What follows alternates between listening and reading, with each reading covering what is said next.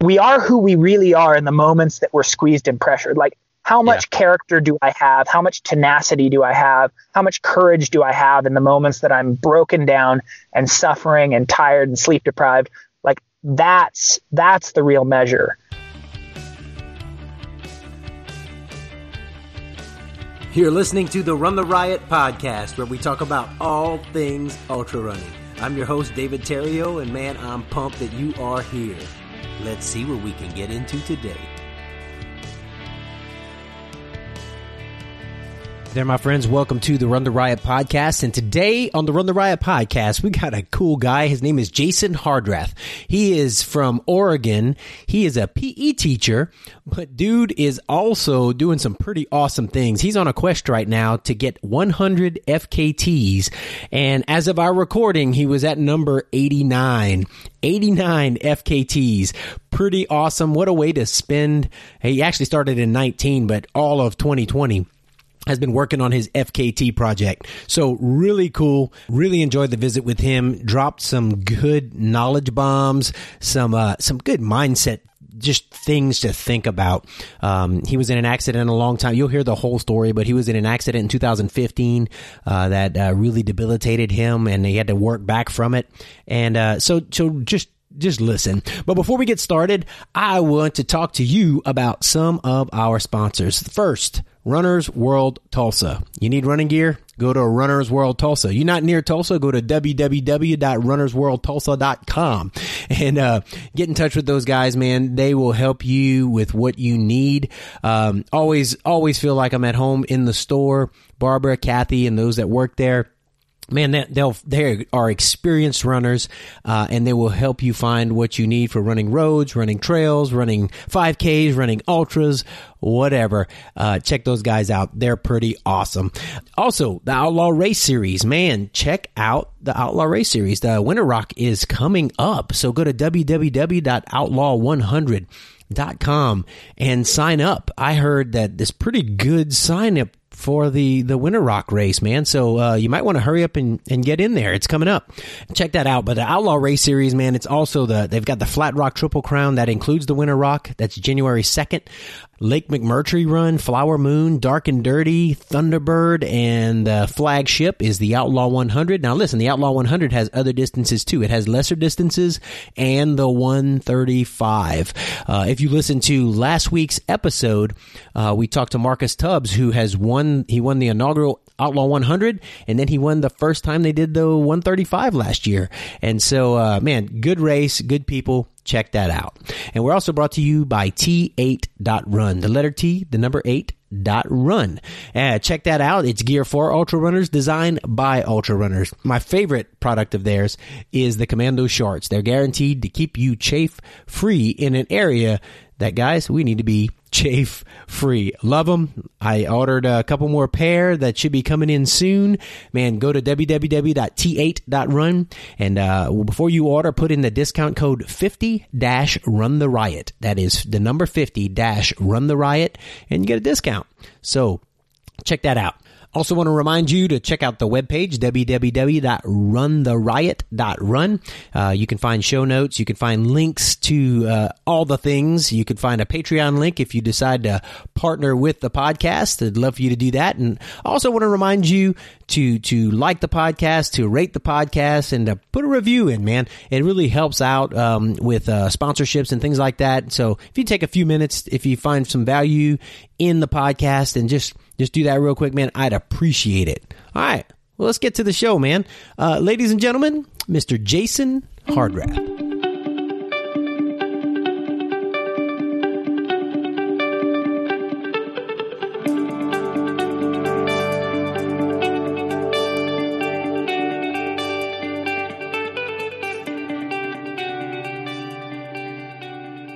All right, Jason, what's going on, man? Hey, it's a pleasure to be on the show. Hey, man, thanks so much for joining me, and just looking forward to exploring all the fun you've been having this year. It's been a year for you, huh? It has been a wild ride, for sure. Yeah, for most of us, it's been a year of canceled races and some disappointment. And I'm looking at this. I'm looking at this webpage right now on the fastestknowntime.com. And man, you made lemonade out of lemons for 2020. Man, you have been FKT and out the wazoo, and you don't look tired. So I don't know what's up. Yeah, no, I mean, I guess I came into 2020 with exactly the right mindset and exactly the right sort of skill set already in place. I'd kind of made the decision in 2019 that I was going to try to go a whole year without paying for a race because I'd paid for races since 2003. And I was like, I'm going to make this the first year I don't pay for a race. And so I went strictly out for FKTs in 2019, and I did like 24 or 25 of them that year. And then 2020 rolled in and everything went crazy. And it was like, all right, I guess I'll just stay on this wagon I'm already on and just keep crushing. And I'd already developed a notebook with like 140, 150 different things in the sort of FKT world I either wanted to do or create myself, because I'm a mountaineer and a rock climber as well. Okay. So kind of things that brought those worlds together. And so, yeah, I just went to work on the list when everything got shut down. I was like, all right, what are the things on my list that take me to places where the prevalence of the virus is really low and that there aren't tapped out the hospitals aren't tapped out. And so just started chasing things in the backcountry. One of the nice parts about the FKT lifestyle is oftentimes it takes you far away from everything. Yeah, and I noticed a lot of most of yours this year are unsupported. You have a few supported, but most of them are, self-supported or unsupported. So you just out there by yourself doing your thing. Pretty much, man. Just me and nature and maybe a few water bottles dropped here and there. That's awesome. Yeah, that's like heaven, man. That's good stuff. So you've done how many so far this year? This year I have done 56. Wow. I guess you're a PE teacher, am I right? That is correct. Okay, all right. So we'll get back to that in a little while because I definitely want to hear. I have questions. So, but with COVID and everything, I guess this year doing things remotely and everything else just lended itself perfectly to having more time to be able to do these things, right? So there have been some weeks where I was able to work remotely, and actually kind of get away. But a lot of people have thought that, like, oh, you're a teacher and you're teaching remotely, so you've been able to go wherever you want. And I mean, as much as you and I know, like, and if you have a friend that's in the technology industry, they know you can work remotely from anywhere. Yeah. The scholastic world, especially in secondary education and in primary education, like, it's very traditional mindset. So oftentimes I still had to report to the building, even if my students were all just turning in like remotely. Yeah. So it's not been just a free for all to travel. I've had a few weeks where they've let us do that, but for the most part, they've wanted us to report to the building, whether we're doing hybrid. I'm in a very rural school. So for a lot of the year this year, we did hybrid learning, where we had half the student body in at a time. And then just recently with the uptick, we've had to go back to comprehensive distance learning. But again, I have to report to the building. So I'm still like most people, just out road warrioring hardcore on the weekend. And then I get a 10-day Thanksgiving break and a 10-day spring break and a 2-week Christmas break. And then my 2-month-long summer. And that's where I really, hammer. The rubber meets the road. Yeah. Well, I'm IT director for a private school, and so we're kind of in the same boat. We're trying to do in-class learning and hybrid and all that stuff. So I understand 100% having to be there, and I can do a lot of things remotely, but most of I've got to be there, to help and facilitate what you guys are doing. So absolutely, yeah. No, that's awesome. So so just weekend road warrior getting at it, man. That's Mondays. You must be kind of tired on Monday, man.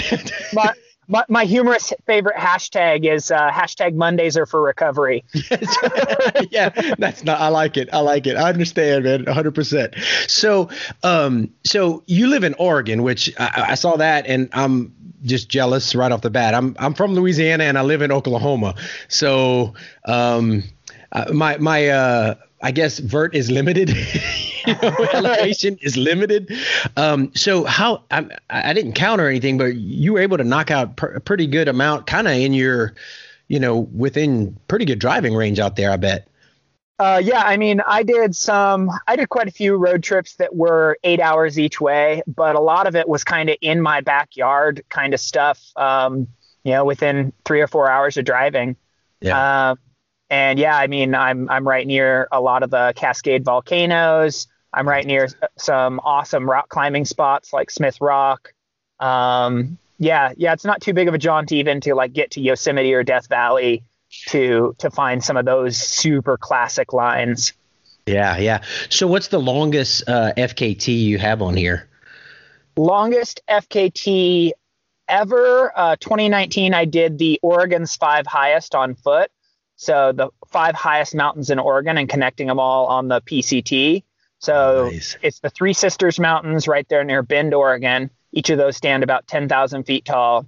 And then you hop on the PCT and run about 30, 40 miles ish to get to Jefferson, the second tallest, which is about, let me see if I can remember right here. I think it's 11, somewhere right near 11,000 feet. That one's slipping on me.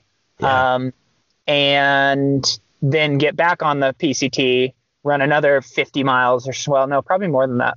Probably more than 50 miles on that stretch to get to Mount Hood, the tallest in Oregon. And that one's 11,250. So Jefferson must be just under 11. I'm misremembering. But yeah, so the 5 tallest, it's 146 miles of running and some heinous number of vert somewhere like I was gonna I bet you it's ridiculous. Yeah, I mean, yeah. That's awesome, man. So that's I didn't look at that one, but that's more than a 24-hour jaunt. Yeah, I think that one I was out there for 3 days. Yeah. Nice. Wow. So, okay. Now I understand the mindset, I understand trying to go out and conquer these things, and that, that's why I'm trying, going out and doing 200 milers or whatever and doing all these, but I get asked this question. I have a friend who, when I post, that I just finished a 100 miler or a race or whatever, and he always posts in all caps with a bunch of question marks after it, why? So why, why? And what's fun is I think I get that question even from people who do like 100 milers and stuff. They're like, they see my list and how many I do back to back, and they're like, but why? And you don't get a buckle, man. You don't get a buckle for these. There's no medal here. Yeah, that's right. There's no beer at the finish line unless you bring it yourself. That's right. So I don't know. For me, the why is both simple and complicated, right? It always is. Yeah. I love the outdoors. I love pushing myself.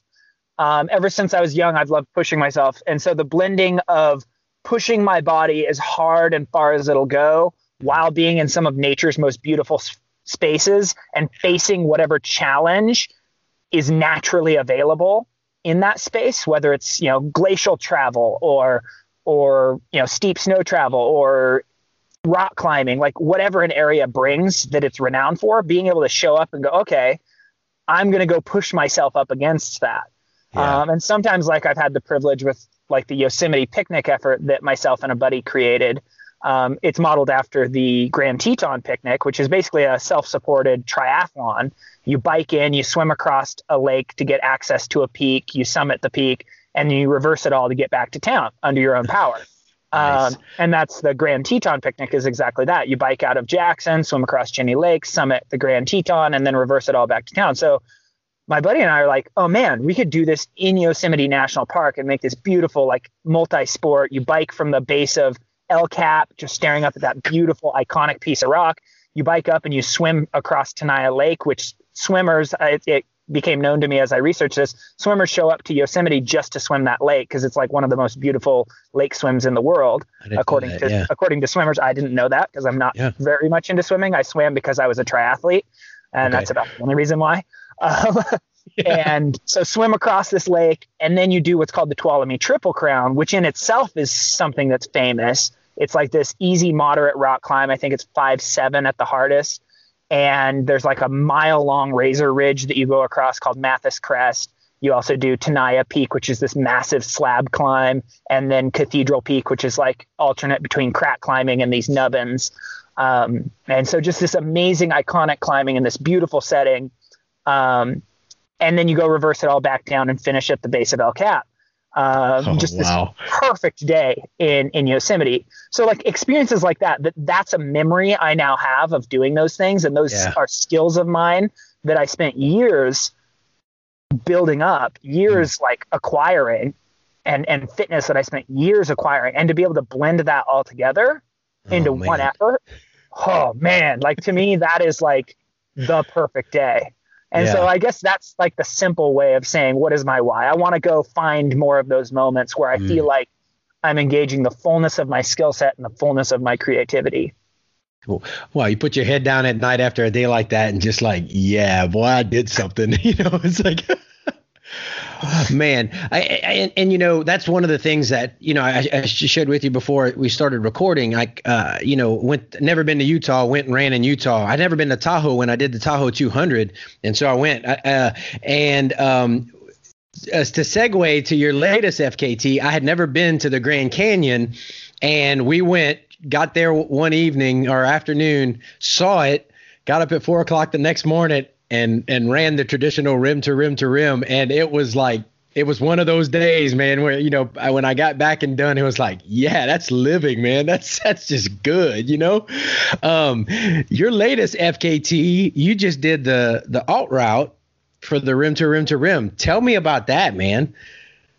Oh man. I mean, like you said, anytime you visit that canyon and this goes, I mean, there's a reason we call these places world-class places, right? I mean, people come from all over the world just to have any sort of an experience, even just to stand at the edge and look at it. Yeah. And as an athlete, to have a chance to go push your body in a space like that people are willing to fly thousands of miles, spend hours on planes and hours on buses just to have a look at it.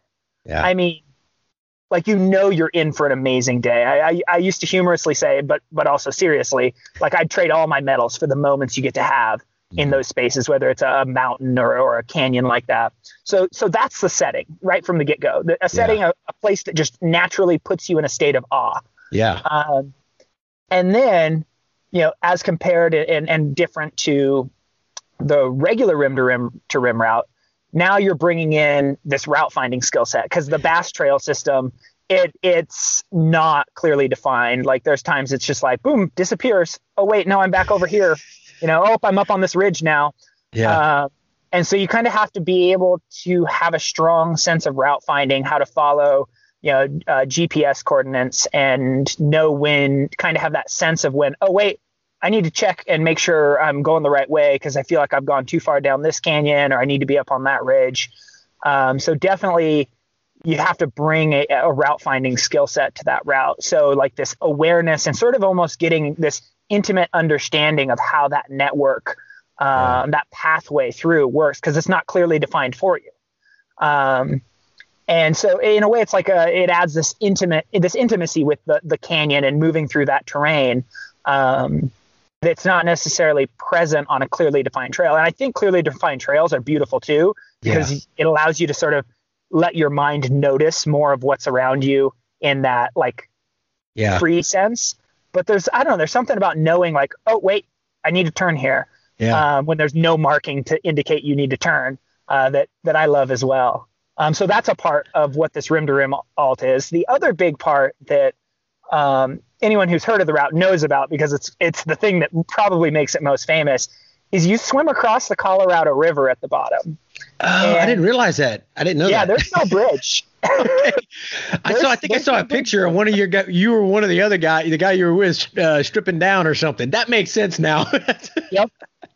So no bridge, and it's a swift water swim. Okay. That water's moving pretty fast, and it's about 46 degrees year round. So it is a cold, swift water swim. And if you miss your exit points, you might have a class 4 or class 5 rock climb to get out of that water, because it's kind of cliffed out on either side. So it's like this kind of high stakes swimming, and it's only, you're only going to be swimming for maybe 2 minutes, maybe a little bit more at most. Yeah. But it's like 2 minutes of, this is really, really freaking cold. I can feel it pulling the heat from my body, and holy crap, don't miss my exit. Yeah. No kidding. Intense. That's intense. So yeah, definitely high stakes swimming. So that's the thing that makes the route sort of super iconic, is facing that. Because I think we all have this deeper instinctual fear of water than most anything else. Like, most humans have some discomfort with deep open water where you can't see the bottom. Yeah. That's true for me too. There's like, that pops up as I come down to the water. It's like, oh boy, here we go. Yeah. Put the head down, get focused, swim through this. But yeah, such a cool part of the route to like come down and interact with that natural element. And that's what I mean. Like, when I talk about why I love these things so much, is what a one of a kind experience, right? You're going to run down in the Grand Canyon, and then there's a river that flows through that canyon. So you're going to swim that river. Yeah. And that adds the element of like, oh, I need to know what flow rate the river's at, so I'm not like swimming it at some insane fast, time of the year where I'm going to get swept downstream no matter what I do. Like, you have to know, you have to have a little knowledge of what you're getting into. And I love that element of these types of efforts, of understanding, well, what is it I need to know about the route before I even go? Yeah. Well, with that, okay, so how steep is that route, or sections of that route, compared to, your Bright Angel, your North Rim and everything? So I believe, if I remember right, when you run regular rim to rim to rim, you're looking at about 48 miles. Am I correct there? That's about right. Yeah. All right. If you do North Kaibab, South Kaibab on both sides there. So with the rim to rim to rim alt on the Bass Trails, you're looking at 42 miles instead of 48. And you're starting on the South Rim of the Bass Trails, you're starting at about, I want to say you're about 5,000 feet, a little over 5,000 feet above the river, which is a bit lower than where you start on the Kaibab. Gotcha. But I think you go a bit higher on the North Rim, because you're more than 7,100 feet above the river on the North Rim. And I think it's a bit less than that when you do the North Rim on the regular rim to rim route. So you've got similar gain overall, similar loss overall in fewer miles. So that translates to steeper. Yeah. But not like crazy steeper. Yeah. So how did you guys, because when we did it, okay, we had to do a lot of planning. Yeah, so we had to do, remote planning, trying to figure out, because where we could get water. Of course, we had to visit the ranch and everything else. And so, for this one, it's what are you doing for water, man? How did you guys filter, or what did you do? We filtered. We each carried one of the Katadyn Be Free bottle systems, which are a really simple system, great to use, game changer for efforts like this. And then, you kind of lean into your community around you. The FKT community is usually awesome people who are willing to like beta spray as much as you're willing to ask them. Yeah. So we kind of asked the people that went before us, like, where did you fill water? Where wasn't there water? And on that route, there's pretty much no water anywhere on the South Rim going down or coming up. But on the North Rim, you have about 3 or 4 different places where you're along flowing water that you can filter from. But you definitely want to be filtering that water. So all these FKTs that you're doing, and you're doing them pretty rapid to get so many done this year. I know the planning that goes into even going into a race where you've got aid stations and you've got support and all this help. Man, how are you, doing all these things, and how much planning are you doing, I guess, because you're having to be efficient. You're trying to FKT a lot of these. And so, you probably just spent a lot of your evenings planning this out, I would imagine, right? I mean, When people ask, like, I have this, a lot of people know I call it my journey to 100. Like, my goal is to make it to 100 different FKTs. And, when people ask the why about that, it's because I want these experiences. I want to have a lot of these experiences, but it's also what I love, right? Yeah. I mean, there's sort of this element of self-awareness that's part of my why, where it's like, I know I'm a person that's not going to be a Jim Walmsley. Like, I'm not going to go break any singular record and have it be like the world elite. Right. And I also know that I have a pretty resilient body. Like, my body tends to take a lot of abuse and not get injured, knock on wood. That's good. Yeah.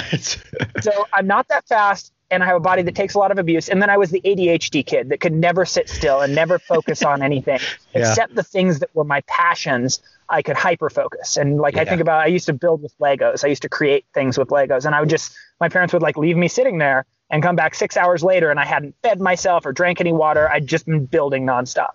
And so I have this the psyche where I can really focus in on things that I love. And it almost takes no effort, no willpower to sit down and go, oh, I want to know more about this, or I want to know more about that, or I want to go plan and be in this space. And so, I mean, I do spend a lot of my time planning. It is a process. I do think I've streamlined the process where I can kind of, because of the number of experiences and skills that I've racked up in the outdoors throughout my years prior to FKTs, and then even with prior FKTs themselves, that process gets streamlined for me in a way, because I don't have to necessarily prepare for certain details as much as someone else might that's having a first time experience. But that's definitely a part of the process, is actually doing the route research and actually knowing what you're looking at on a topo map, and knowing where to look and what to Google and who to ask to get the right answers about places and situations you might get in. Because you don't want to throw yourself in something where you don't know what you're going to face. And I throw myself into a lot of really technical spaces because that's what I love, whether it's glacier travel or, like I said, rock climbing. Recently, I've gotten more into canyoneering with some of my efforts, which has been kind of a beautiful part of the process. Is I don't know if I would have ever gotten into canyoneering, or at least not at this young of an age. Yeah. But now, because it's oh, that's a cool new opportunity to mix new skills into these things. Yeah. Let's go hunting down how to become a better canyoneer and how to better understand and research canyons. So I guess that's been a big part of this journey to 100, is sort of knowing the why of what I'm doing. Making those memories, being creative, putting these routes out that I'm proud of.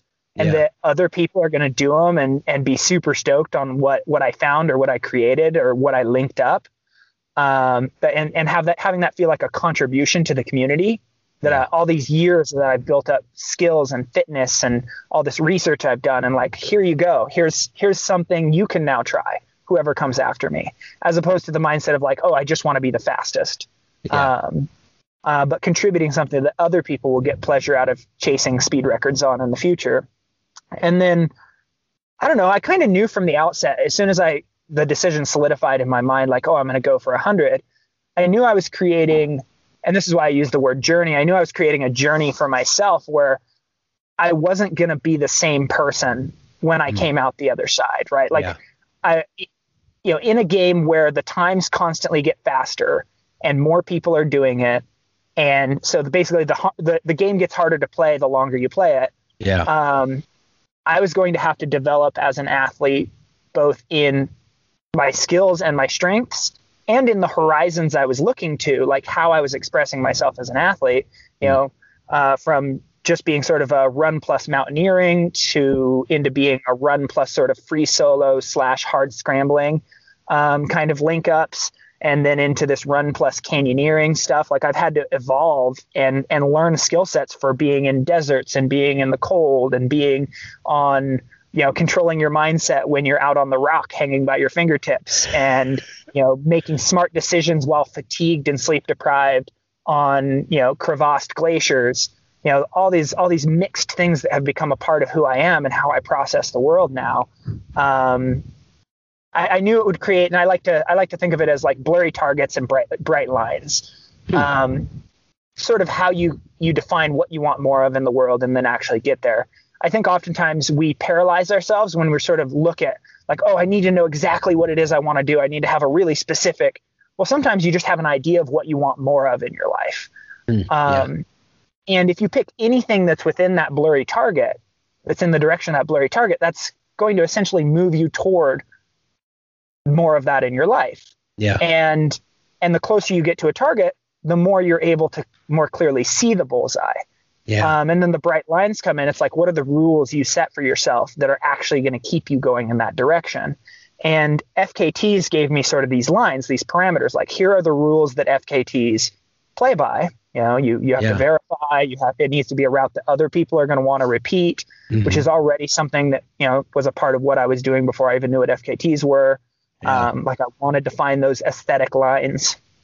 And like it, you know, it gave me that blurry target, like, oh, I'm going to pursue more of these memories, more of these experiences, light and fast. I know I love pushing light and fast. FKT is a great expression of that.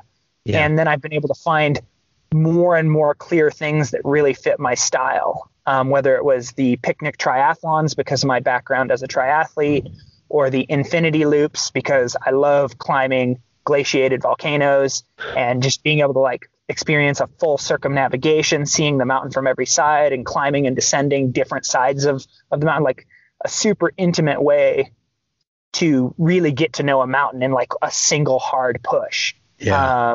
So I was able to find more of like, wow, this is exactly what I love in these spaces because I started moving toward it. Even at the beginning with just kind of a rough idea, like, oh, I like these sorts of things. Let's see what we can find that's out there that involves more of this.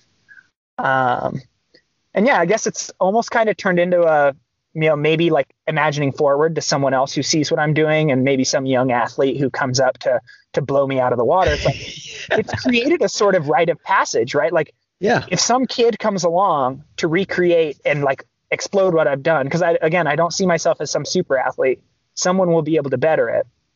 But if they go through the process to do 100 of these things, they will be a different, more well-rounded athlete when they come out the other side of it with a different view of the world around them, because that's what it did to me. And that's kind of a cool thing to think about too. Like, I'm leaving behind something that's going to leave someone better off for having tried it. And they're going to have to be a crazy person. But some people, that's what they're looking for. I mean, if it's what's engaging me with the world and making me happy, someone else will find a similar happiness in doing their own version of this. And that makes me happy to think about.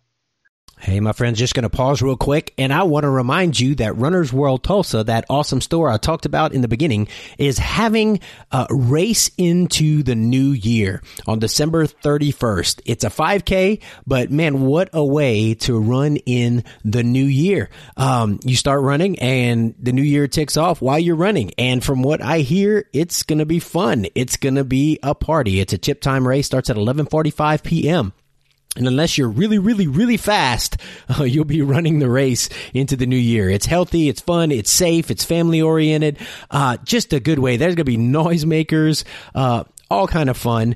And so, yeah, it's going to be a good time with good people. And, we're runners, man. So what a way to bring in the new year with running. So check that out. Go to www.runnersworldtulsa.com and click on the events button for info. Man, so you've been on this amazing journey, and you're at 89. Be honest. You think you're gonna be able to stop at 100? I mean, come on. No, because probably while I'm out there on my 100th one, I'll spot a ridge line that I'm like, oh, that one looks super great. I wonder what the like if anybody's gone hard on that. Like, oh man, that looks like a sick ridge link up there. Some rock climbing. No, I'll probably keep going. One of the things I always like to say is, you know that you're aligned in the world with what you actually love when you want to celebrate doing the thing or having done the thing by doing more of the thing. And you want to celebrate having done the thing by doing more. And that's how I feel about this stuff. Yeah, that's great, man. I love that. I'm going to quote you on that. In these 89 that you've done so far, and so I'm a runner. I haven't done a whole lot of climbing. The one time I did was I lived in Hawaii for a year, and I had a pretty scary moment climbing Pali Notches. Some guys asked me, they knew I was a runner, and he's like, hey, come to this unsanctioned hike, and I got on this little ridge, and it's, I don't know, pretty 500 foot, 600 foot drop behind me. I'm on this little, and I've got to pull up. It's volcanic rock. I've got to get up here, and going backwards is just as hard. And I kept my cool, but then at one point I looked down and my hand started just shaking involuntarily, and I was like, okay, that's not good. So finally I just went for it and got out. But that's my scary moment with with a lot. I've had a few others, but that's my scariest moment, where at night when I laid down, I was like, man, I could have died. It was bad. But have you had any moments during these FKTs where you're out there mostly by yourself? So, am I still with you? Yeah, you're with me. I got you. Okay. So usually during the efforts, I've rehearsed the technical sections pretty well. Yeah. That's one thing I love about this lifestyle as well. And I think that's been kind of a beautiful thing to have injected into the running world, because oftentimes in the running world, there's not much of this rehearsal culture. A friend and I were just talking about this. It's not common for runners to go like rehearse something before they really run it. You just kind of go run it, whether it's a race. I mean, maybe if it's your key race for the year, you'll go do some pre jogs on certain sections of the course, like how big is this climb and how technical is this trail. But there's not much of a culture of it. And with FKTs, it does kind of force runners into this space of like, oh, I'm going to go out and I'm going to have to like rehearse this thing so I know what I'm facing, and I'm going to have to go out and check the conditions. Like, is there still snow on the route in June, or do I need to go in July? So you kind of have to go out and get to know the space. So oftentimes, almost always ahead of time, like I've rehearsed the route, or I've rehearsed enough stuff exactly like it that I know what the rock textures are like and what the holds are like. But that being said, like, yeah, there is this headspace of, being out there. And, one of the routes I did was basically 1,500 feet of 5-6 route climbing. I mean, you're out there and like, you're very aware that it's like, okay, if I mess up, like it's maximum consequences. Yeah. Like, there's no way I come out of this either. If I do end up alive, I'll probably wish I wasn't anymore because of how maimed I'll be. And so there is this, like, you do face those fears, like the hand shaking, the feet shaking, and probably more so during the preparation, like, because I intentionally try to imagine myself when I'm rehearsing, like, okay, what will it be like? How will I want to move through this if there's no rope protecting me? Yeah. And so I'll kind of force myself into that headspace and like leave enough slack in the rope that it doesn't feel like I'm supported in any way. And yeah, like learning to work in that headspace where you do feel that sense of instinctual fear, but that heightens your focus. And so when it comes to like the true effort, I feel like that's what I like to think of it as. The best way I can conceptualize it and put it in words is like this silence. And I mean, you kind of get that in running by itself when you go out and you've run a certain number of miles and you kind of get in your groove, especially if it's like kind of a tempo run or something, and you're in that sweet spot where the fatigue hasn't started racking up yet, where you're just in pain, but you're just flowing and everything's just kind of quiet in your mind. It's just you and your body. Well, it's like that, but turned up to 11 when you go out and you're on a rock climb, because it's just like you're feeling every little texture of the rock. You're feeling every movement of your body, and like, it's just this flow state for sure. But a lot of rehearsal and a lot of discomfort comes on the front end to get to the place where you have that flow state in spaces like that. And I think that process is something I'm in love with, to go from the one to the other. Yeah, I didn't realize. I watched Alex Honnold, his documentary on him climbing El Cap, and I didn't realize he knew everywhere his hands were going to be, his feet were going to be, all the way up, and and that just blew my mind. It was kind of programmed, and so you say that makes sense. Why wouldn't you do that if you're trying to FKT an area? You want to be as safe and efficient as possible. So do your homework. Yep, they both go hand in hand. Speed is just an expression of efficiency, right? Yeah. So yeah, and then I think whenever you make something more efficient, you're also in a way making it safer. There's a saying in light and fast mountaineering that speed is safety, and I think that to a degree it's safe. Like if you're roped up to a team on a mountainside and you're traversing a glacier, and you've got 30 pounds of gear on everybody's back and everybody's winded because of it, and some rock fall starts coming down at you or some ice fall, like that's going to be tough to like maneuver and get out of the way. But if you're a person that you've gotten your fitness to a place and you have your gear dialed to a light enough load that same rock or ice fall starts coming down, like you just literally run out of the way. And if you're packing 30 or 40 pounds of gear, running out of the way is not a possibility. Yeah. Or if you're just not fit enough to move faster than a slow walk at those elevations, that's not an option. So I don't know, like it's interesting to see how these things all tie and weave into each other in these different outdoor spaces. Yeah. Have you had any of your existing FKTs while you were doing them? Did you have any that you had to go back and do again, or that you maybe failed on first attempt, or? Let me think. I've had about 8 or 9 different routes that I've failed on now. Okay. Some of them I'm still pending on going back to retry. Yeah. And I've had everything from, gear failure where both my spot tracker and GPS watch failed on the same outing. That's terrible, man. It's like really frustrating, right? That hurts. So you check the one and it's like, oh, well, at least I have the other one. So like this effort's going to count. Yeah. And then you look down at the other one and it ends up breaking later on too. You're like, well, there's no reason to be out here anymore. Well, that's not true. There's always still a reason. It's just like, I can't continue in attempts to break this record, because to me, having verification for it's really important. Like, I don't want to be the person that just comes in and I'm like, yeah, I did that this fast. Yeah. Okay. Do you have anything to prove that? My word. So yeah. So on that route, like my heart was broken because it was one of my big routes for the year. One of my big attempts for the year. And it was just like, well, this was the only weekend I could do this. So I guess it gets moved back to next year. And then I had routes that took me longer to rehearse to get to a place that I thought I could attempt. Yeah. Then I thought, like, I had to keep going back and like rehearsing the different moves and the routes and be like, oh, okay, wait, no, this does go. Yeah. Especially with those ones where it involved like rock climbing off of a rope. There would be times where I'd show up and be like, I don't know. Yeah. And then finally I'd find the right sequence where I'm like, oh, that feels super solid. Okay, I could definitely make it through this sequence off of a rope. And I'm definitely not climbing anything nearly as hard as Honnold climbed when he did what he did, like not even in the same ballpark. Yeah.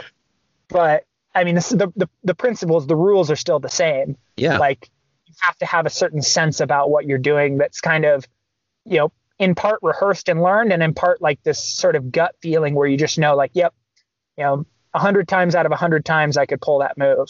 Yeah.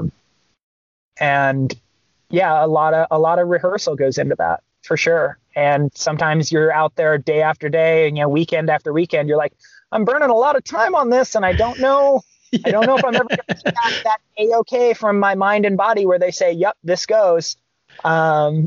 And yeah, it's an investment for sure. So, but usually by the time you're attempted it, you've got, a level of confidence that, okay, yeah, I'm ready, ready to kick it off. And so it's not, you've minimized your, I don't know, I guess chance. If you just go out there willy nilly and like, I'm going to get an FKT and just do it. It's if you've done your homework, you've got a pretty good idea. Yeah. In the same way, like a road runner would know that, oh yeah, on this flat course, I can average 5:20 mile pace, right? That's a metric. Yeah. And we can get to know ourselves. We get to know ourselves really well with certain metrics, and runners and mile pace they can average on flat ground is something they know pretty well. I also know myself on how many vertical feet per hour I can climb in both fresh and fatigued states. Yeah. I know myself in how quickly I can ascend pitches of 5-6 rock climbing in a fatigued state. I know myself in how fast I can bike over, whether it's at certain percentage grades or on flat ground over given distances. I know how fast I can swim given distances on smooth or rough water. So it's like you get to know these different metrics about yourself. And so as I look at these FKTs, I can go, okay, this one has, say like mountaineering up a mountain. It's like, okay, the mountain's this tall. Usually my average is, this number of feet per hour. Okay, I can climb the mountain that fast. Usually I'm able to descend in, half or, a third of what my climbing time is. Okay, That's how long over the mountain takes. All right, now we're on to like the trail running portion. And then you just start, using your different metrics to map out what you're capable of. And you go, okay, on a really golden day, I could hit this time. And if there's wiggle room with the current FKT and the time those calculations point to, you can bet I'm on the road to go tackle that FKT. Yeah. Well, while you're doing this, while you're on this adventure of getting 100 FKTs, you're learning more about yourself, and that's one of the beautiful things about FKTs, ultra running. You learn a lot about what you're capable of. I don't know, physically and mentally. You know what it's going to take. You're going to hit lows. You're going to dig yourself into a mental, emotional hole, but you also know that, hey, I can come out the other end and keep moving. It's pretty awesome to get to do that. That's one of the most beautiful things about this. And I mean, as a physical educator, a PE teacher, yeah, I'm a firm believer in education through the physical with how I teach, as opposed to just education of the physical. Like, I don't just want to teach skills. I want to use those sports and the emotions that come with, fatiguing a human body and facing the different types of feelings that can happen when you try to strengthen yourself or you try to perform well, and learn lessons about life from it, learn about ourselves from it. Yeah. And, oftentimes, even as adults, even as ultra runners, we talk about getting in the pain cave, and you hear people all the time when they get into the pain cave and they're in that state of suffering, like they just want to start thinking about things that are outside of that pain cave, of that suffering. They want to be like, oh, beers at the end, burgers, this or that. It's like, no, don't try to run away and escape. Like, you worked really hard to get into this state. Like, find out what you can learn about yourself. See if you can set up shop and decorate the place. Like, my I like it. is done up as a man cave now. Like, it's like home. It's familiar. It's like, here we are. Like, one of my favorite little phrases to myself is, it doesn't start until it gets hard, right? Like, I'm just having fun. I'm just goofing off during those first 20 miles or whatever. Like, nothing's even happening yet.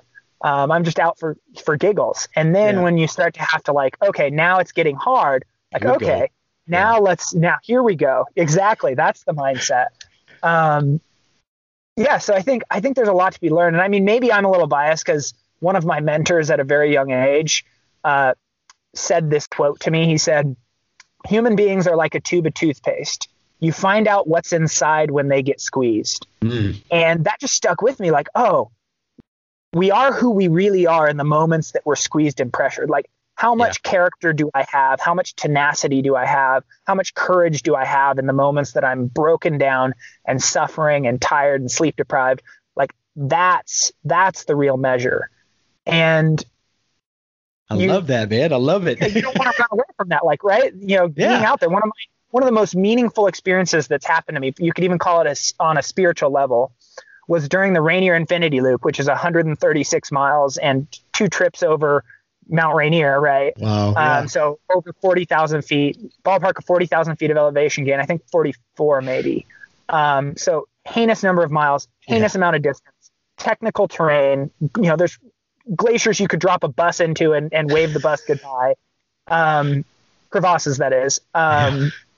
So it's like this real experience. And I remember coming into the second night and knowing, with how my body was moving and how slow I was moving, that's like, okay, I'm going to have to go this second night without sleep in order to guarantee that I get in under the current standing record. Like, I just need to go without sleep.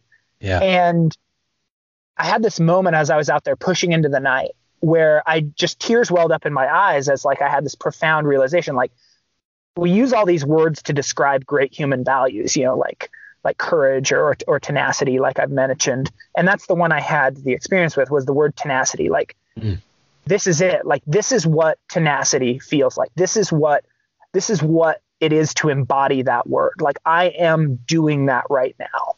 And it was just a profound thing to have that in the moment realization of what you're currently doing as you're in this state of massive suffering. Right.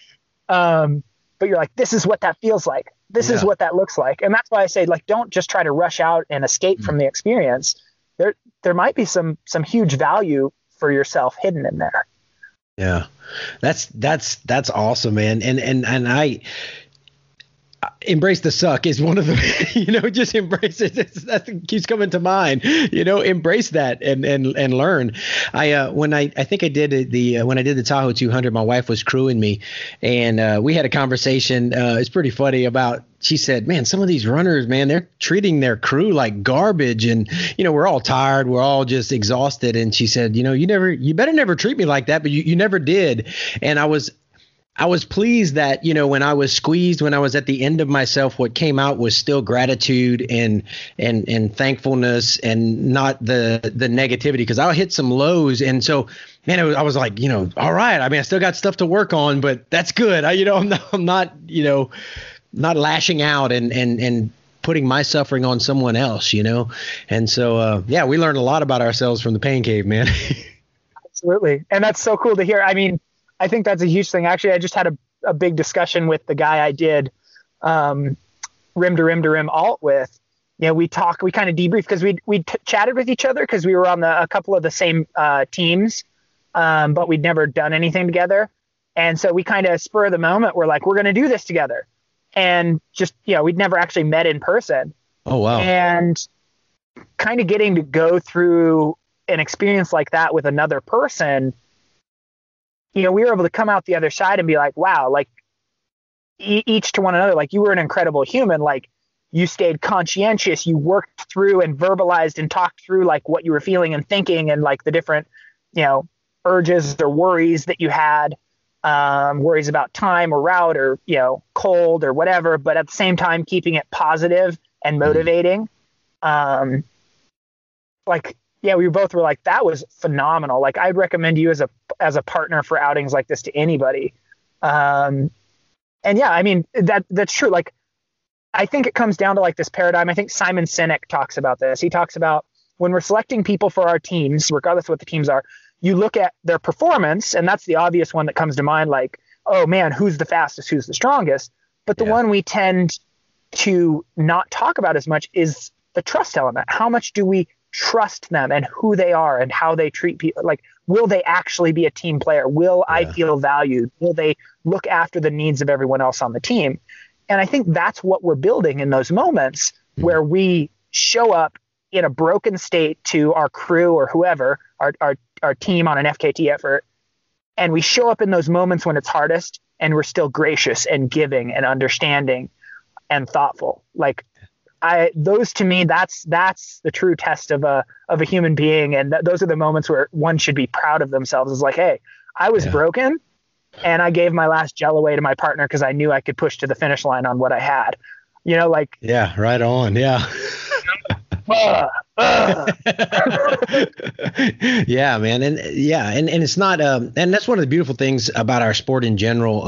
Even in racing, trail runners, you check on each other. You okay, man? When I crashed and burned at Moab, I had people coming by and, hey, you're all right. And, we're talking through stuff and making sure I'm cool, and we do the same to others. And I just love that. It's a beautiful thing. You're racing, but you're still just a human being, and you're still, you want to, if you're going to beat somebody, I want to beat them when they gave their best, or, whatever, and just where we're all doing our very best, and hey, they came out ahead or I came out ahead, whatever, we did it. We pushed ourselves to the limit and it was good. So that's a beautiful thing about it. Yeah. There's definitely an authenticity within running and ultra running that I don't know if you get it as strongly in other sports, because there's just something so raw. Like, you can't fake your way through 100-miler. Like, you can't just keep your makeup on, keep the veneer on the whole time. It's like, it gets raw, it gets real.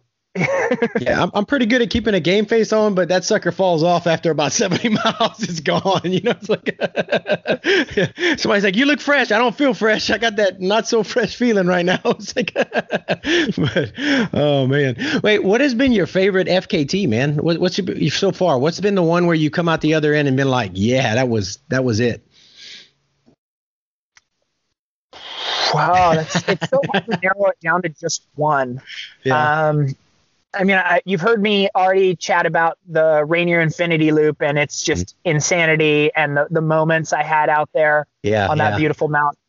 I mean, even just doing the Wonderland by itself is a magical experience. Yeah. Let alone climbing the mountain and climbing it twice. So that one I can never stop thinking about that one. But one that not many people know about, the Red Rock Quad is super awesome. They're outside of Vegas in the Red Rocks conservation area, and it's like this run plus scramble route that you tag 4 of the different prominent sandstone peaks there. Super cool experience, super cool way to experience that land and that rock. And then the Yosemite picnic that I already talked about quite eloquently. I mean, what a way to celebrate Yosemite and what it is. Can't think of a way I want to use my body to experience that park more than that experience. I just realized, man, I'm drinking out of my Yosemite mug. I just realized it, man. It's a special place, man. It's a special place. Yeah, it's magical, man. It's magical. It's awesome. Well, so you've been doing all these things over the past year, and you've got a girlfriend, right? I do. Do you still have a girlfriend? I do. Wait, let me check. Do I still have a girlfriend? I think so. Okay, she says yes. Okay, good. How does she deal with the busyness of FKT land? Well, that's kind of the beautiful part is we kind of built the foundation of the relationship around that we both love this stuff, and she's actually she'll soon rattle off her 40th FKT herself. Right on. So we get out and we do this stuff together. We support each other. She does her things. I do my things. We try to find efforts in the same area. So I'll do my thing. And when I'm, recovering from that, I'll support her. Or we'll just both go at the same time. I mean, we've been known to run the same trail not that we do trails that often, but I can think of one where we did a trail route out in the Warner Wilderness, and she started from one end and I started from the other, and we crossed paths in the middle, and then went out and I drove back around and picked her up. And so we just make stuff like that work to go chase these cool spaces. And it's awesome having a partner that's willing and wanting really to be out in these spaces herself. So yeah, I guess I'm spoiled. I mean, we definitely put effort into it on the front end, to find someone that was interested in the same thing. And that's definitely paid out to have an adventure buddy for sure. Yeah, that's cool. Because one of the things because our sport is so extreme is to find balance, because you got to work, you've got, if you family and relationships and all that. And man, if you've got, like my wife, she'll crew me, she does some running, but she's not an ultra runner or anything, but it's, that they can be a part of it, man, because we love it so much that we can have our loved ones be a part of it, man. That experiencing those things together, there's no replacement for that, man. It's good. It's really good. Yeah. I think, choosing someone for that part of your life, if you're still in a place, if you're listening to this and you're still in a place where you get to choose who you're going to spend, time with as your significant other, choosing someone that you can actually have as a partner to do cool stuff with, even if it's slightly different and you just have to find your own adventures within the same space that you want to go to. Yeah. Ashley doesn't want to do every one of these run plus scramble type efforts I do. So if I go do a crazy one where I'm hanging by my fingertips with 1,000 feet below, she'll go find some other mountain to run up that's in the same area or whatever. And so it works even though we have a little different style. Yeah. So just finding someone that's interested in similar stuff, kind of that blurry target idea, they're going the same direction. Yeah. Even if it's not exactly the same. Oh man, best advice. That's good. It's good. Yeah. Well, so we mentioned work balance and stuff, and you're a PE teacher. What grade are you teaching physical ed? I teach K through 6 PE. Okay. All right. So, do you run them ragged or what? What do you do? I do. I mean, one of the highest compliments I've ever received, and I try to do my PE in a way that I receive it, is when a kid will say, "You're the hardest but best PE teacher I've ever had," or "the hardest but the funnest." Yeah. And it's like, funnest isn't a word. But thank you for the compliment. That's what I'm going for. Like, I want them to see that working hard and doing hard things can be fun if you're in the right mindset. If you view it as a challenge, as something that's engaging, as a problem to solve, as something you can figure out. You know, I got one of the first things I did at the school I'm at now is get a 40-foot wide, 12-foot high rock wall installed. Nice. So like we get to have like rock climbing experiences, and kids like sometimes will get scared up there, and I'll like come alongside them and I'll coach them to like find their own way down. And when they get back down, I'm like, you know, so did you need my help? And they're like, well, no, I guess not. And I'm like, don't forget that. Like, when you get scared, there's always a way you can think to make it a little bit better. And if you just take lots of those little steps, eventually you find yourself back in a good spot. You know, like lessons like that, you know? Yeah. And I feel like it makes what I do in the outdoors more authentic, and it makes me as a teacher more authentic, because I can tell them about these adventures I go do and be like, hey, if you take good care of yourself, if you build your strength, if you build your skills, you can do cool things. And I can say that authentically because I'm out there doing it. And I can say it makes your life happier because authentically it makes my life happier. So the two to me like are almost the same. They feed each other. I don't think I'd be as good of a teacher if I wasn't an outdoorsman. And I don't think I'd be as good of an outdoorsman if I wasn't also a teacher. Well, you're living life, and you're inspiring others to go out and live life. I mean, I tell you, I'm the IT director where I work, and I'm the crazy IT director who runs all these distances, but I love it. And, you know, when the kids see, you know, that, hey, I've never heard of this, and, you know, man, could I do this? And I'm like, yeah, you just got to want it. You got to train for it, and you can put the time in, and we are capable of so much as human beings, you know? And I didn't come to realize, you know, what we're capable of until I was an adult, you know?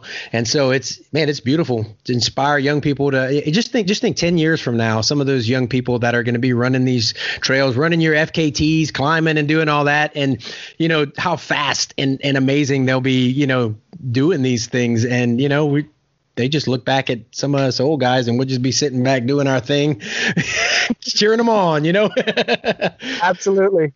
It would be awesome to me if any student or former student of mine beat one of my FKTs. That would be the coolest thing. Yeah, no kidding. That would make me happy.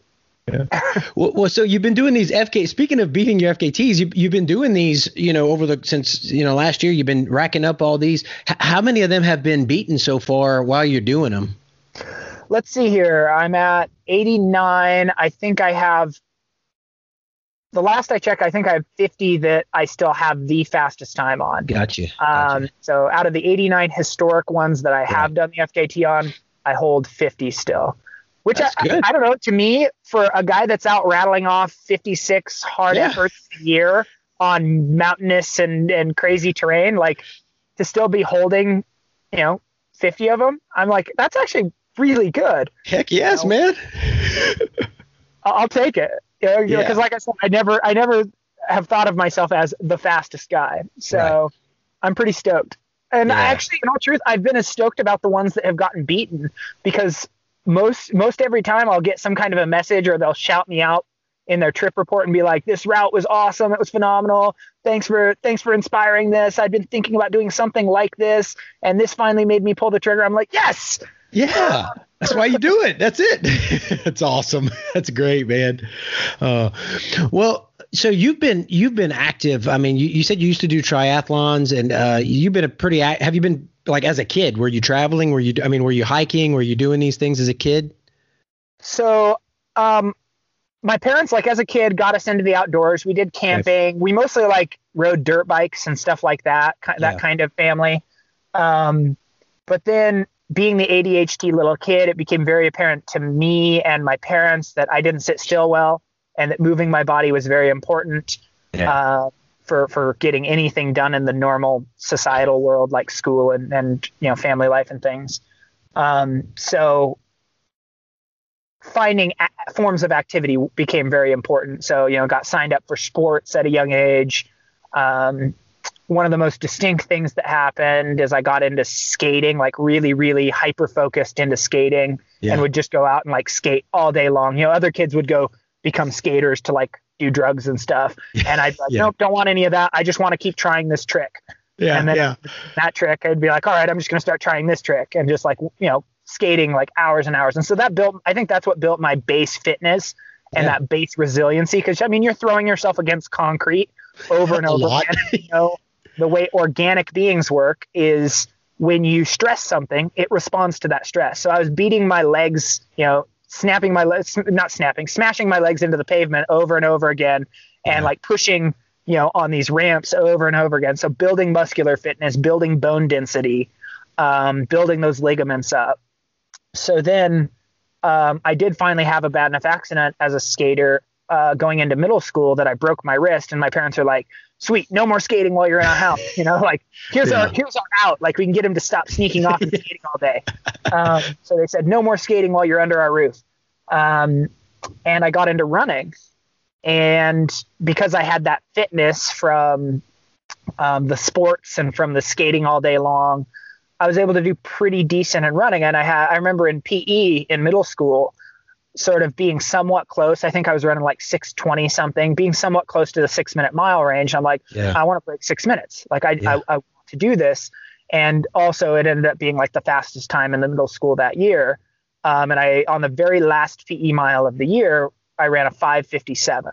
Nice. I remember like the hearing the time as I cross and like falling into the grass and just being so spent and in so as much pain as, that age me had ever been in. Yeah. Right. We all know the feeling of running your hardest mile. It's like being lit on fire from the inside. And, that was the worst pain I'd ever experienced at that point. So I remember that feeling, but also just like this huge sense of like accomplishment and pride. And it just kind of solidified the goal setting mindset in my mind, I think. I think I was already kind of driven to focus on things, but that's what made it sort of this goal oriented, like set a goal for the future and then work however hard it takes to make it happen. And so that led to this natural progression of one thing to another. Then I wanted to make it onto varsity when I ran in high school. And from that, I wanted to try to make it. And like, even if it was a tiny scholarship, just get on and actually get paid, so to speak, quote unquote, paid to run.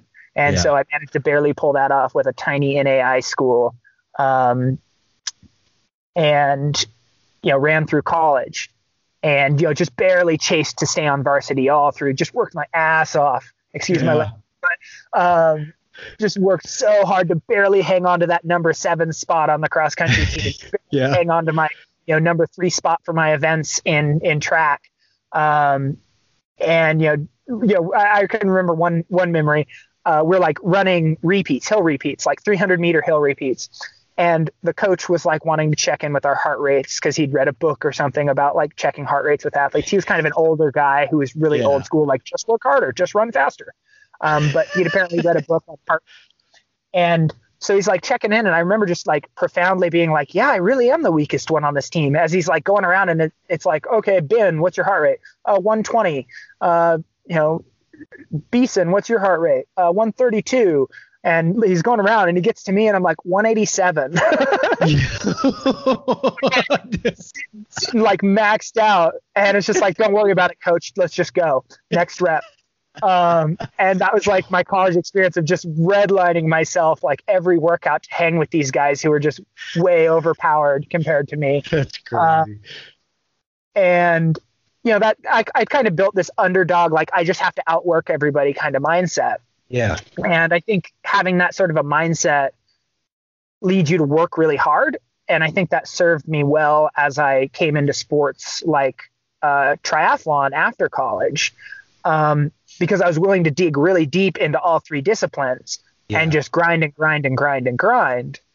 And, the unique thing with, a multi-sport effort is instead of having to be great and talented at one specific sport, you can kind of be not as great. Like you can just be good at 3 sports. And that's what I relied on. I mean, I was kind of mediocre swimmer, like slower than average swimmer, but then on the bike and the run, I was solid. And so I was able to perform pretty well as an Ironman and half Ironman athlete. Made it to a couple of world championships in the 2014 and 2015 70.3 world championships, which was a super cool experience to get to go and compete in Canada and then in Austria. And then, I don't know how much you want me to keep going. After that was I definitely wanted to talk about that because as you know, you're an athlete. That's kind of how you're defining yourself. You're doing these things, you're finding stuff to work for. And then you got in 2015, you got in an accident. Talk about that? I want to hear about, what that did to you physically and emotionally, mentally. Yeah. Actually the words you just used are so key to it. You said identify as an athlete, and I think something we do in this country, and I think it's prevalent in lots of Western cultures, is we describe ourselves by what we do. Oh, I'm a runner. No, yeah. Running is something you do. It's not who you are. Yeah. And we don't make that distinction in our language, and that might seem silly, but when you look at the psychological impacts that even small changes in language have, it's the difference between thinking about the whole 100 miles that's out in front of you in an effort, or just thinking about the mile you're in, right? That slight change can have radical impacts on how motivated you are in that moment. The same is true with the language we use, with how we identify ourselves. And so I went from being able to bike 140 miles on a Sunday and get off and felt like I'd done nothing, to not being able to get my own glass of water from the sink on a Wednesday. Wow. And that was how abrupt the change was. I went from doing 101 training hours in February to the car accident happened in May. And I use February because it's the shortest month of the year. Yeah. And so I went from that to I think I'd racked up 10 or 16 training hours when the accident happened in May, and then didn't do another training hour, other than I forced myself to actually get back in the pool way before the doctor cleared me to. So to circle back to losing all of what you'd worked for, and we tend to identify as what we do. There was definitely this process of decoupling that identity, right? An identity sort, remembering, no, I'm a driven, passionate person. And the way I've chosen to express that is through running, through triathlon, right? I'm still that person, and I'm still going to find a way through this because I'm driven and I'm passionate. And so instead of conceptualizing just losing your identity, you're able to go, no, I'm still the same person. I just am either going to rebuild from the ground up this same thing again, or I'm going to build something new. And I did a bit of both. And what was it? It was 9 broken ribs. I broke my shoulder in 2 places and shredded the LCL and ACL of my right knee. So I had to have that knee put pretty much completely back together with cadaver parts. So pretty serious and a pretty long recovery from it. And so, in the same way we have to compartmentalize and break down our progress in a really big race, as it's the same thing with recovery, right? You bring that same mindset in where it's okay, I'm not going to compare myself to my prior self. I'm not going to live in my own shadow in that way, because that would be demotivating. To always be well, it's not as good as I used to do this, or not as good as I used to do that, or I can't run 10 miles, and feel good yet. Instead, it was this is as much as I've walked around without it hurting or swelling, or, oh, I'm able to bend it a little bit further today. Yeah. I'm lifting a little bit more weight today. All those little micro things that when you first started in a sport, you got excited about. Yeah. Back before you knew all of what you were capable about, you got excited on all those little steps. And anytime you have to rebuild after a big accident, it's important to get excited about all those little steps in the same way. Yeah. Otherwise, you're looking at it like the whole 100 miler. You're looking at all 100 miles. You're oh, I'm not going to be happy until I get back to this.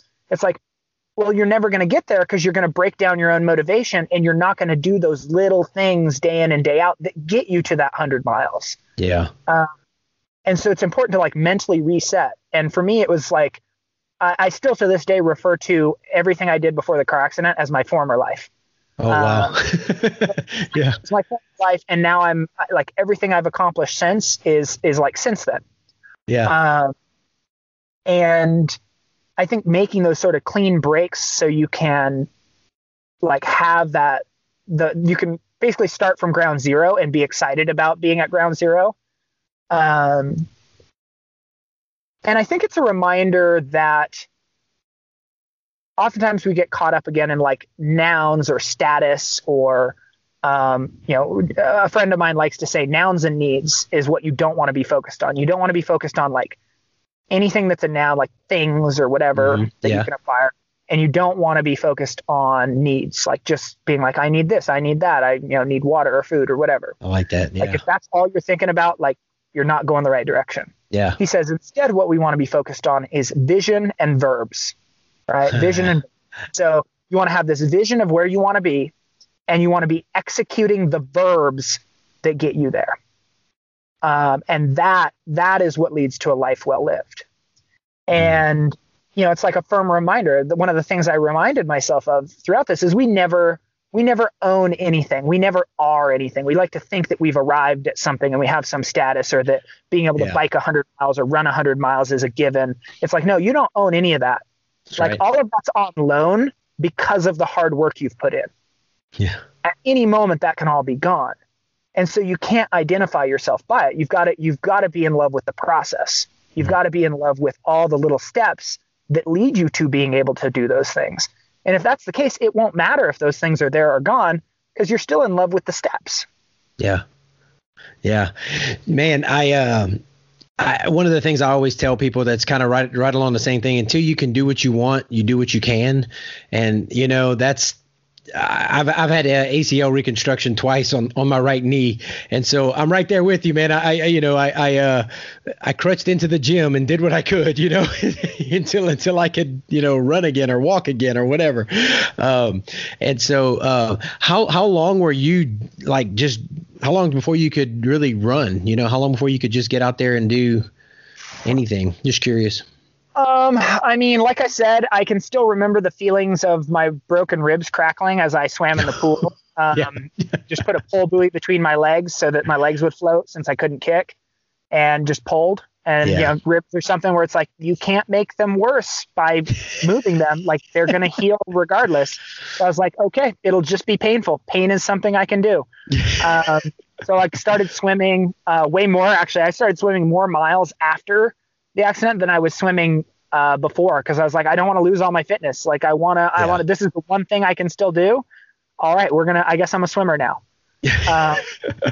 And that's probably still to this day, the most swimming mileage I've done in my life is in those weeks following the accident, before I could really start before the surgery and being able to start doing rehab on the knee. Yeah. And then as far as the timeline after that, I was able to hobble around after a handful of months. I think I was off crutches after a month-ish ballpark.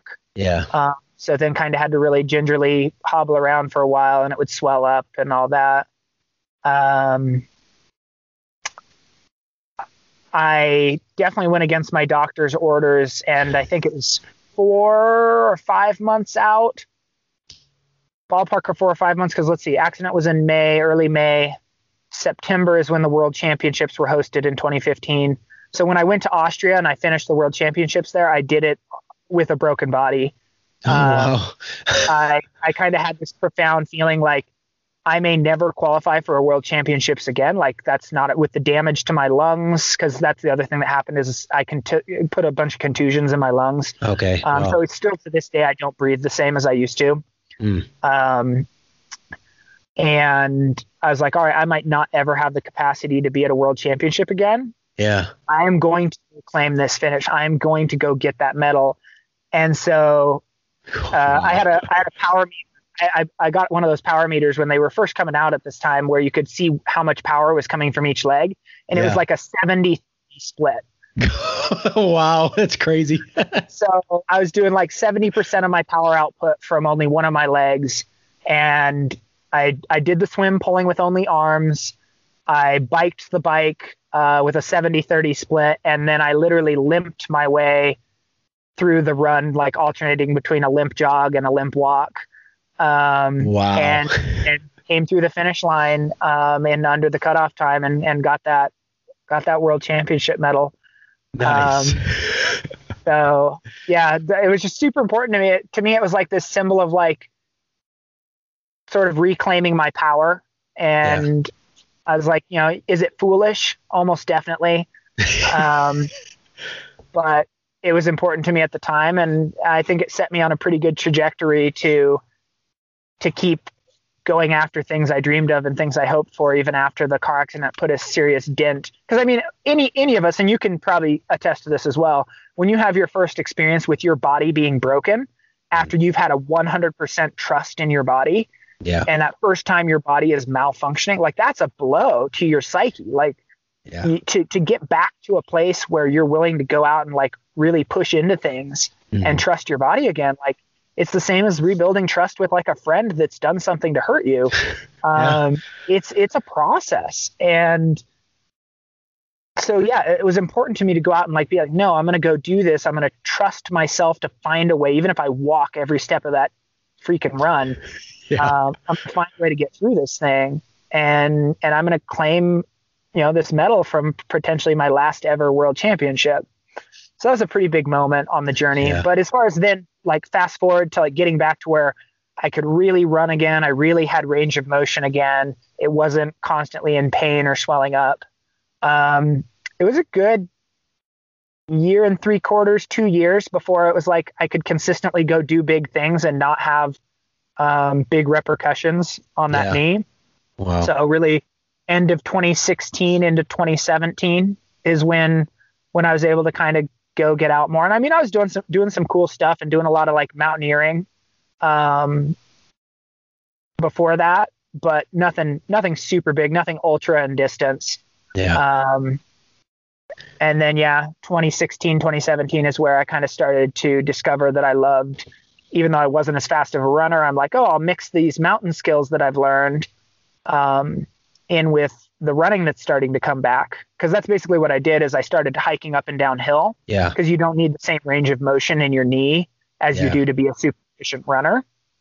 And so I was like, well, I guess I climb hills now. And then hills led to mountains, mountains led to bigger mountains. Those big mountains started getting technical in certain spots. So I'm like, well, I guess I need to learn to rock climb. And so, you know, completely rebuilt my body and reprogrammed my skill set to be capable of pulling hard rock moves, and learned the skill sets around using ropes and, you know, glacial travel and all these different things. And then was able to take those acquired skills from, you know, staying dedicated and staying pushing forward to, as the running came back, go, well, now I can mix this with my running. And then I like to tell my students, you're preparing for opportunities you can't see yet. And then as these were starting to coalesce, where now I can run again, I can go out for long days. I'm nowhere near as fast as I used to be, but I can go out for long days and not have any part of my body fail. Then I discovered FKTs, and it's like, oh, here's my jam. It's on. Do you feel the knee? Mine, the second time I tore it, I had, you know, I did a number on it. I did cartilage and meniscus and all kind of other stuff, but I still feel it from time to time. How about yours? Every now and then flare up for you? Yep. Every once in a while there's a little bit of a catchy feeling, and it definitely hurts a bit more. I mean, that whole side of my body, really. I'll wake up and it's like that side of my body's like 60 while the other side of my body's still 30. And I'm like, whoa, what happened? And it takes a while to like iron it all out and get moving. But yeah, I definitely still feel it. Yeah. But, you know, like same way we push through and we keep moving. I feel like if I stop moving, then it'll be worse than if I, you know, keep moving. This book I read, and in the book, the author proposes that you should never seek a comfortable life without problems, because you're always going to have discomfort and you're always going to have problems. So instead, seek a life where your problems and your discomfort are worth it. And that's what I would describe this as, is I'm choosing to live in a way that I'd probably be in pain regardless. Yeah. So at least I'm in pain and I've done something I'm proud of. Yeah, you've chosen the method in which you're going to be in pain, and there's reward. Oh, well, Jason, I always like to ask, anybody I get on here, especially with the types of things that you're doing, I always like to ask about gear because I like to hear what people are using and what's working for people. And so I'm going to start off with shoes. What are you wearing when you're out there doing the FKTs, and what's your favorite go-to shoe for stuff like this? Okay. So it gets, again, I mean, I mix enough disciplines that you don't size fits all answer here, right? Yeah. So if I'm doing a big effort, so I think of like the Oregon's 5 Highest where I was linking up, doing these long runs between peaks. Yeah. Where it's like, oh man, I don't want my feet to be killing me and my knees to be killing me by the time I'm like, 145 miles was further than I'd ever run at that point. Plus I was doing all these mountains with it. So I'm like, okay, I'm going to run in a Maximal shoe. And actually I attempted to do the first 3 peaks just in a pair of Hoka's, and I absolutely ripped the heel off of the sole of a brand new pair. They were like 13 miles in and I shredded the heel. Man. I'm like, all right, so the Hoka's aren't really working out for volcanic terrain. But I managed to like finish out those miles, swap to a different pair of shoes, a different pair of Hoka's for the trail run up to, Jefferson. What did I go? No, maybe I went with a pair of, I want to say Solomon's maybe, for the run up to Jefferson, which is a more technical peak. It actually has some 5th class climbing in it. Yeah. And so had a little better rubber for those movements, like a lower profile shoe where I could feel my movements on the rock better and be more confident that I had my foot in the right crack or in the right, on the right hold. And then after coming down from that's when I went back to another pair of Maximal Hoka's to run the miles to Hood. And then I think on Hood, since it's just snow covered, just strapped a pair of crampons over the top of the Hoka's on the way up to tag that summit. On like Rainier Infinity Loop and the other Infinity Loops that I've done, I've used both Solomon's Snowcross that have the built-in micro spikes and the high top. And then I also really enjoy the La Sportiva Blizzards, which are kind of the La Sportiva's version of that. I think I like La Sportiva's version a little better. Roomier toe box, a little bit more cushiony, and still really good grip with the micro spikes. And I think they're a little bit warmer too. They're a little thicker, a little warmer. So when you're in those cold conditions, your feet stay a bit warmer. Yeah. So for those types of things, that's kind of what I would use as my lineup. And then if I'm on like a run plus solo effort, I've used the Arc'teryx Norvan line they're kind of a little bit of approach shoe mixed in with a running shoe. So you've got a really good climbing rubber on the bottom, a little bit of a climbing edge to the forefoot, so you can maybe edge a little bit on some things. And I find that the rubber on those is really sticky, whether I'm climbing on slab or whatever. I'm going to try out some Dynafit and Salewa stuff here soon. I'm kind of excited to see how those perform. Yeah. For some of this canyon stuff that I'm doing, and just some other mountain link up efforts I have. So kind of all over the board. Just a mixed bag. Yeah. Yeah, it's choosing the item that's specific to perform in what you're on. Yeah. And I think that's one of the cool parts about being an FKT person that sort of has these mixed specialties, is it's like, oh, I get to reach into the bag and find the item that performs best, that might not perform like you wouldn't choose it for any trail race. Yeah. But for this particular FKT effort, it's like, it is perfect. That's cool. Part of the planning. That's part of the pre FKT stuff, planning it all out. What kind of what about packs and stuff? I'm sure that changes up a little bit too. Anything in particular you use? I was pulled onto the UD team for 2020. And so I used a lot of their stuff since, they were like, hey, he's doing FKTs, and a lot of our stuff is branded FKT. Yeah. So for a while I was with them, and I still use their FKT pack, which is kind of this kind of mid literage, small literage bag. It's super lightweight. It's kind of like the Hard Rock. It's the same bag almost as their Hard Rock bag, I think. Similar. Yeah, very similar to their Hard Rock bag. Yeah. I don't know if does the Hard Rock have the roll top or not? Yeah, I don't think it does. Okay, so the one difference I think between them is the FKT bag has the roll top, so you can kind of expand the storage out, which is nice when you're going to be moving from 3,000 feet above sea level all the way up to 10,000 feet above sea level, and those two places are very different from each other. Yes. And so it's kind of a nice bag that has just enough range that it's like, even if I needed to bring like a puffy, I could fit one in there. And then I can also cinch it all the way down to be almost nothing. So it's a pretty good pack that way. And that's I've probably done more FKT efforts in the FKT pack than in any other pack. So that's I'd say that's my go-to then. I have used a few other things in different places. Yeah. But that's probably the go-to. Gotcha.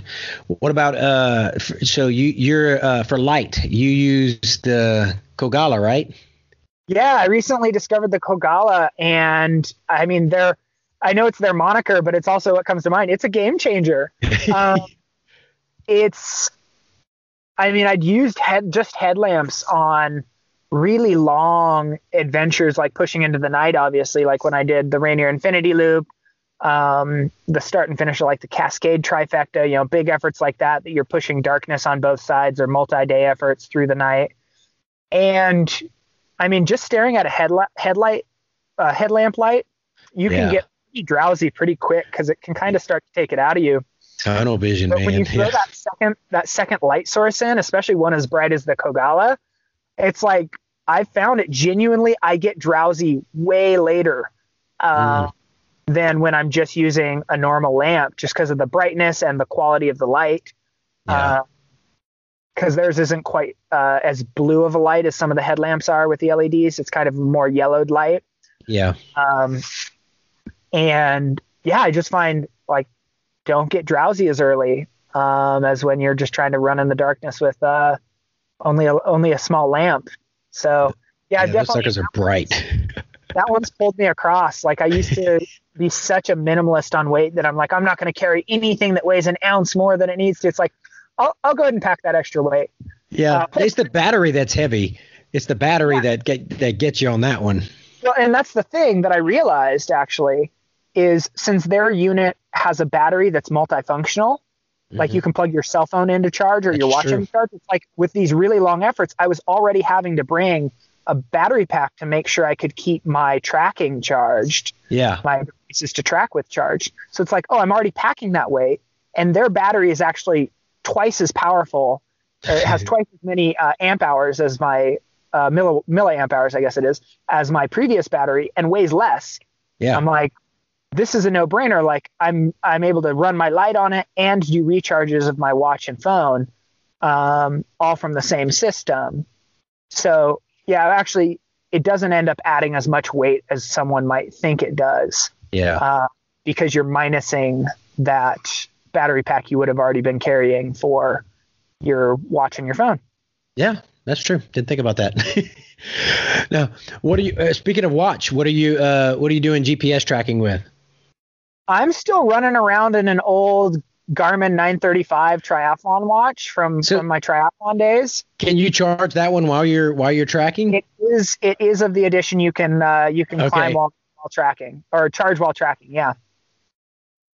All right, so you're still cruising with it. All right, because they're making them now. The Sun 2 9 and the 9 and the Coros that they all last forever. So it's like, yeah. Everybody's upped their game so much since the 935, more than double the performance. But I don't know. I'm a little bit of a dirtbag in that if you broke, don't fix it. Like I just run my gear into the ground. So at some point I'll completely shatter this thing and it'll be like, I guess I have to buy a new one. There you go. Yeah. Hey, if it's working, man. That's it. I guess what else? I got what is your go-to for like electrolytes and your fuel? Do you have anything that you always go to? Or are you doing real food? What's getting you there? So I tend to play my food out with Tailwind Nutrition has been my go-to, because a lot of with the big efforts I do, self-supported, unsupported, it's like, how can I have minimum volume for maximum calories? Yeah. And Tailwind is a great way to do, maximum calories, minimum volume. Yeah. And then the other thing I'll add on, and this is a little trick, is I approach food for its psychological benefit beyond that. So it's like, I know my calories are taken care of with just like the Tailwind that I bring on an effort. Yeah. And then I'll bring along one or two things that I know I'm going to look forward to eating. Or if I'm doing self-supported, that'll be what's stashed at like the refill point, is like some salami, or, maybe a certain type of beef jerky I really love, or maybe it's Stroop waffle. Like something I know, like, oh, that's going to be something I'm just going to be so stoked to eat. So it's more for like the psychological benefit, as opposed to like, oh, those are calories I have to have, otherwise I don't get to the finish line. And I find when you stage your food like that, you can have that little reward to give yourself. Plus, you're covering all your bases with electrolytes and calories. It's a treat. You got a treat. Anything that breaks up the mental process and gives you a chance to give yourself a little dopamine reward mentally is going to reduce the perceived effort. So yeah. Use all the tricks. I didn't think about that, because in our races, we got aid stations periodically. So you've got to do mental gymnastics to keep yourself, to the next drop or to the next whatever. Yours is a little heightened on these FKT attempts, because there's not an aid station with people ringing cowbells and cheering you on and all that, You have to create that for yourself, right? You bring your own cowbell. It's like I think that's the part that a lot of people don't think of about these efforts is that's the other thing you're planning through. It's like, what is it I'm going to be looking forward to when I'm standing at mile 30? That's going to get me to stop thinking about the fact I have 70 miles to go. Like, okay, I'm standing at mile 30. What is it I'm thinking about that's motivating me? That I'm like, oh, I can't wait until, and for me, oftentimes it's like, oh, there's a particular rock climbing move that I'm looking forward to. Like, oh, that move is so golden. I can't wait till I'm making that move. And so all the miles to run to get there is just like, oh, I'm just getting to that move. And then I make that move. It's like, sweet, that's done. Now I just got to get up over this thing and then go down here. And then it's whatever that next thing is, right? Or, oh, I've got my stash waiting on the other side. So now I'm looking forward to when I get to have that, red wine salami or whatever. Well, think about when you get back to racing. If you ever get back to racing, if you might do FKTs forever, but when you get think about the mental advantage you'll have, though, because you'll have, what you've been doing plus, just the boost of the aid stations on top of that. Your mental game, I would think it would be pretty strong after doing so much of this alone. That's a good point. I had never thought about what it's going to be like going back into racing. Yeah. You'd be like, all these people around here, what the heck? It's like, wait, people? What? Yeah, what? Oh, man. I have to use words? Yeah. That'll be interesting, Well, so I know you've probably got your final FKTs planned out pretty much. And what is your kind of time frame on finishing them up? Because I'll be following along and cheering you on from social media, man. When are you looking at getting done with your 100 and then beyond? All right, so I'm trying to set myself up. I'm kind of working pretty hard, working overtime, as they say, to set myself up to be at 99 when the school year ends in June.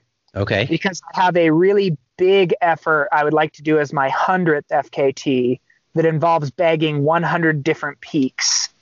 It just seemed too perfect for my style and too poetic to do 100 peaks for the 100th FKT. Yeah. So, yeah, I'm trying to set myself up for it. Wow, so, that's a big effort, it sounds like. It's going to be huge. It's going to be huge. So I'm super excited for it, and I'll talk more about it as it gets closer for sure. Gotcha. But yeah, it'll be a cool contribution, I think, because it's a route that no one has done as a continuous push yet. It has been people have kept track of how long it's taken them to do it, but everybody's been going to and from work as they've knocked them out over time. Yeah. So this will be the first time anybody's just dedicated a chunk of time and said, all right, from peak 1 to peak 100, I'm just going to go. Wow. So it'll be kind of a cool contribution to the FKT community and to the route and to the community of people that are built around just finishing those mountains, to do it the honor of like, no, this is worth doing a continuous push on. Yeah. So it feels good in a lot of ways to be my 100th. I like it, man. I like it. I see your eyes light up when you're talking about it. I was sent an email to an athlete that I coached earlier about, certain races that she wants. And I said, first question, which one of these can you get excited about? And so, I mean, you're excited about what you're doing, but you lit up a little extra more talking about that. So I can't wait to see you crush it, man. I am very stoked. Like when I finally, because everybody's been asking, right? Like, oh, what's your 100th going to be? Yeah. And I mean, I have notebooks full of different efforts, full of different cool, rad, awesome things that I'd love to go do. And so I'm like, for the longest time, it's just like, well, wherever the weather's good, I'll just go there and do one of my dream routes there. But then I came across this thing and it was like, oh, that's too much my style and too poetic. Like that's gotta be it. That's gotta be one. Nice. Well, Jason, man, I can't wait to just continue to follow you along. And, hey, thanks for inspiring folks. Thanks for taking time, being on the podcast. I know a lot of people are going to get a lot out of it. And I just hope people will hear what you're doing and that spark, like, hey, I can do hard things. I can overcome. I can get out and work towards something and be excited about it. That the hard work is worth something. And so, man, keep doing what you're doing, man. And just thanks for sharing your journey. Absolutely. It's been an absolute pleasure to chat with you. I feel like you got me talking really well. I genuinely hope that we cross paths and maybe, who knows, we go on some kind of an adventure together, whether it's a race or maybe we think up an FKT that's a perfect blend of our styles. Hey, whatever. Man, I'd love that. I'd love that. Hey, and I haven't been to your neck of the woods yet. I hadn't been up there to Oregon area. That's why I'm excited about doing Bigfoot 200 because I haven't been there, and so I'm just gonna jump in and so. I don't know. You want to come pace me, dude? I don't know. I mean, yeah, if it works out, if I'm not out raging on an FKT, I'll have to come through you, man. That'd be awesome. All right, well, we'll see. I'm not taking away from your FKTs or anything, but but you never know, man. I hope our paths cross, and I'd love to spend some time on the trail with you. It'd be fun. Absolutely. This has been awesome. Thank you for taking the time to do this. And thanks for giving a voice to people in our community, man. Yeah, thank you, man. I enjoy doing it. I love what I do. Thanks, man. Bye-bye. Have a good night.